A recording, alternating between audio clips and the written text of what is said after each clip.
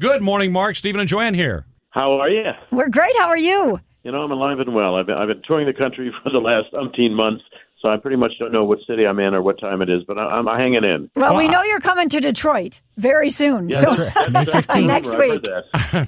Well, the good news is you're still alive, too, after the stuff you've been through and you put people through. This is true.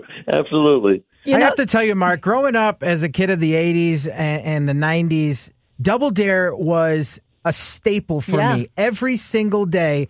I love that show so much. I had like dreams and fantasies of just running through the Sunday slide and like putting my hand up that giant nose. But most importantly, like I literally to this day, I have dreams of giant stacks of pancakes. And that's why I'm on the road, because you see, I can fulfill those fantasies by coming to the Fox Theater in Detroit, because we actually do all that stuff. We have a whole first round where we do nothing but physical challenges, and then we play the game, and then we run an obstacle course. So if you come a little bit early, I'll give you a personal tour and let you hang out and do all that. Oh, don't you tell me now. I'll be there. You'll never get rid of them. Trust us, we know this. Especially if you give them real pancakes. All right, so Mark, do us a favor then and describe for us how this show is going to unfold live. All right, Act One is here's what I realized. People like you guys grew up watching this show, and you now have kids the same age you were when you were watching the program. Yeah. So it's two generations, and we have a competition in Act One. We pull 20 adults and 20 kids up from the audience, and we play physical challenges, and we find out who's better at it, the kids or the grown-ups. And when we started this tour last fall, it seems like the kids were winning everything, but recently on the tour, the grown-ups are beating them. So it's just fun competition, and that lasts for the first hour. Then we take a short break, come back, and we do something from another show I did called What Would You Do?, where we play musical pies. Love that. And then we select, you can only imagine what that's about. And then we select 4 families, reduce it down to 2. We actually play the game, and then we run the obstacle course. And if you could run all 8 obstacles in 60 seconds or less, I give you $1,000 right on the spot. Now, does Act 3 involve anything with unwrapping candy and eating it? Because that would be the best.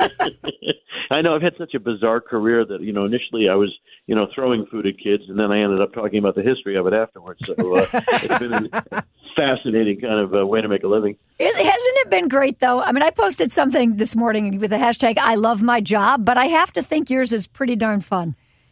I always say I've never worked a day in my life. Yeah. I mean, it took me a long time to get there. I moved to L.A. in 73, and Double Dare didn't happen until 86. But I worked on a lot of shows. I was doing warm-ups on Soap and Star Search and Webster and What's Happening Now and a bunch of other things. And I was regular at the Comedy Store starting in 76. The way I started my career was as a professional magician, so I was at the Magic Castle. So, I've had sort of a charmed existence. And since 86, when we started Double Dare, it's sort of been, one great day after another. And this thing sort of went away for a long time, and then I got it back on TV and said, sort of never thinking it was going to happen, why don't we tour this thing?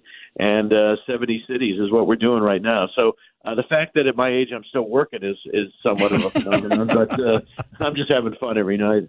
Hey, what's the strangest thing you've ever seen happen on your show?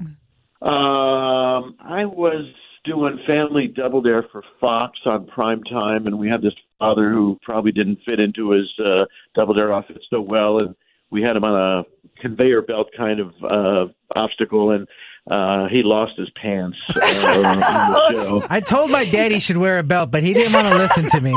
It's supposed to be Double Dare, not Double Bear. Absolutely right. Absolutely right.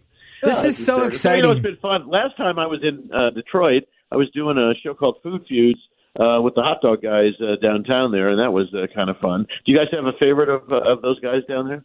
Oh, I like the Tigers hot dog guy there, the guy that sells them at the Tigers game. And he lost his job and then got it back. Yeah. Oh, he did? Why did he lose his job? I think they decided they wanted to do sushi or something. Yeah. Yeah, who knows? You know how baseball It's hard parks get find a guy to crazy. sling sushi. It just Doesn't make sense. We've got great Coney Islands down there, that's for sure. The best. Well, Mark, we can't wait. You're coming to town again. It is Wednesday, coming May up. 15th at the Fox Theater, and you could go to Double Dare Live, and maybe, just maybe, you could get called up on stage to partake in the physical challenges, which for me would, I could do the physical challenge, drop dead of a heart attack because I exerted myself too much, and on my way up to heaven as an angel from the Fox, I could look down and say, That's a pretty damn good life. Well, Mark, you've been a huge influence and mentor to Jason all these years, and for that, we blame you. Yeah.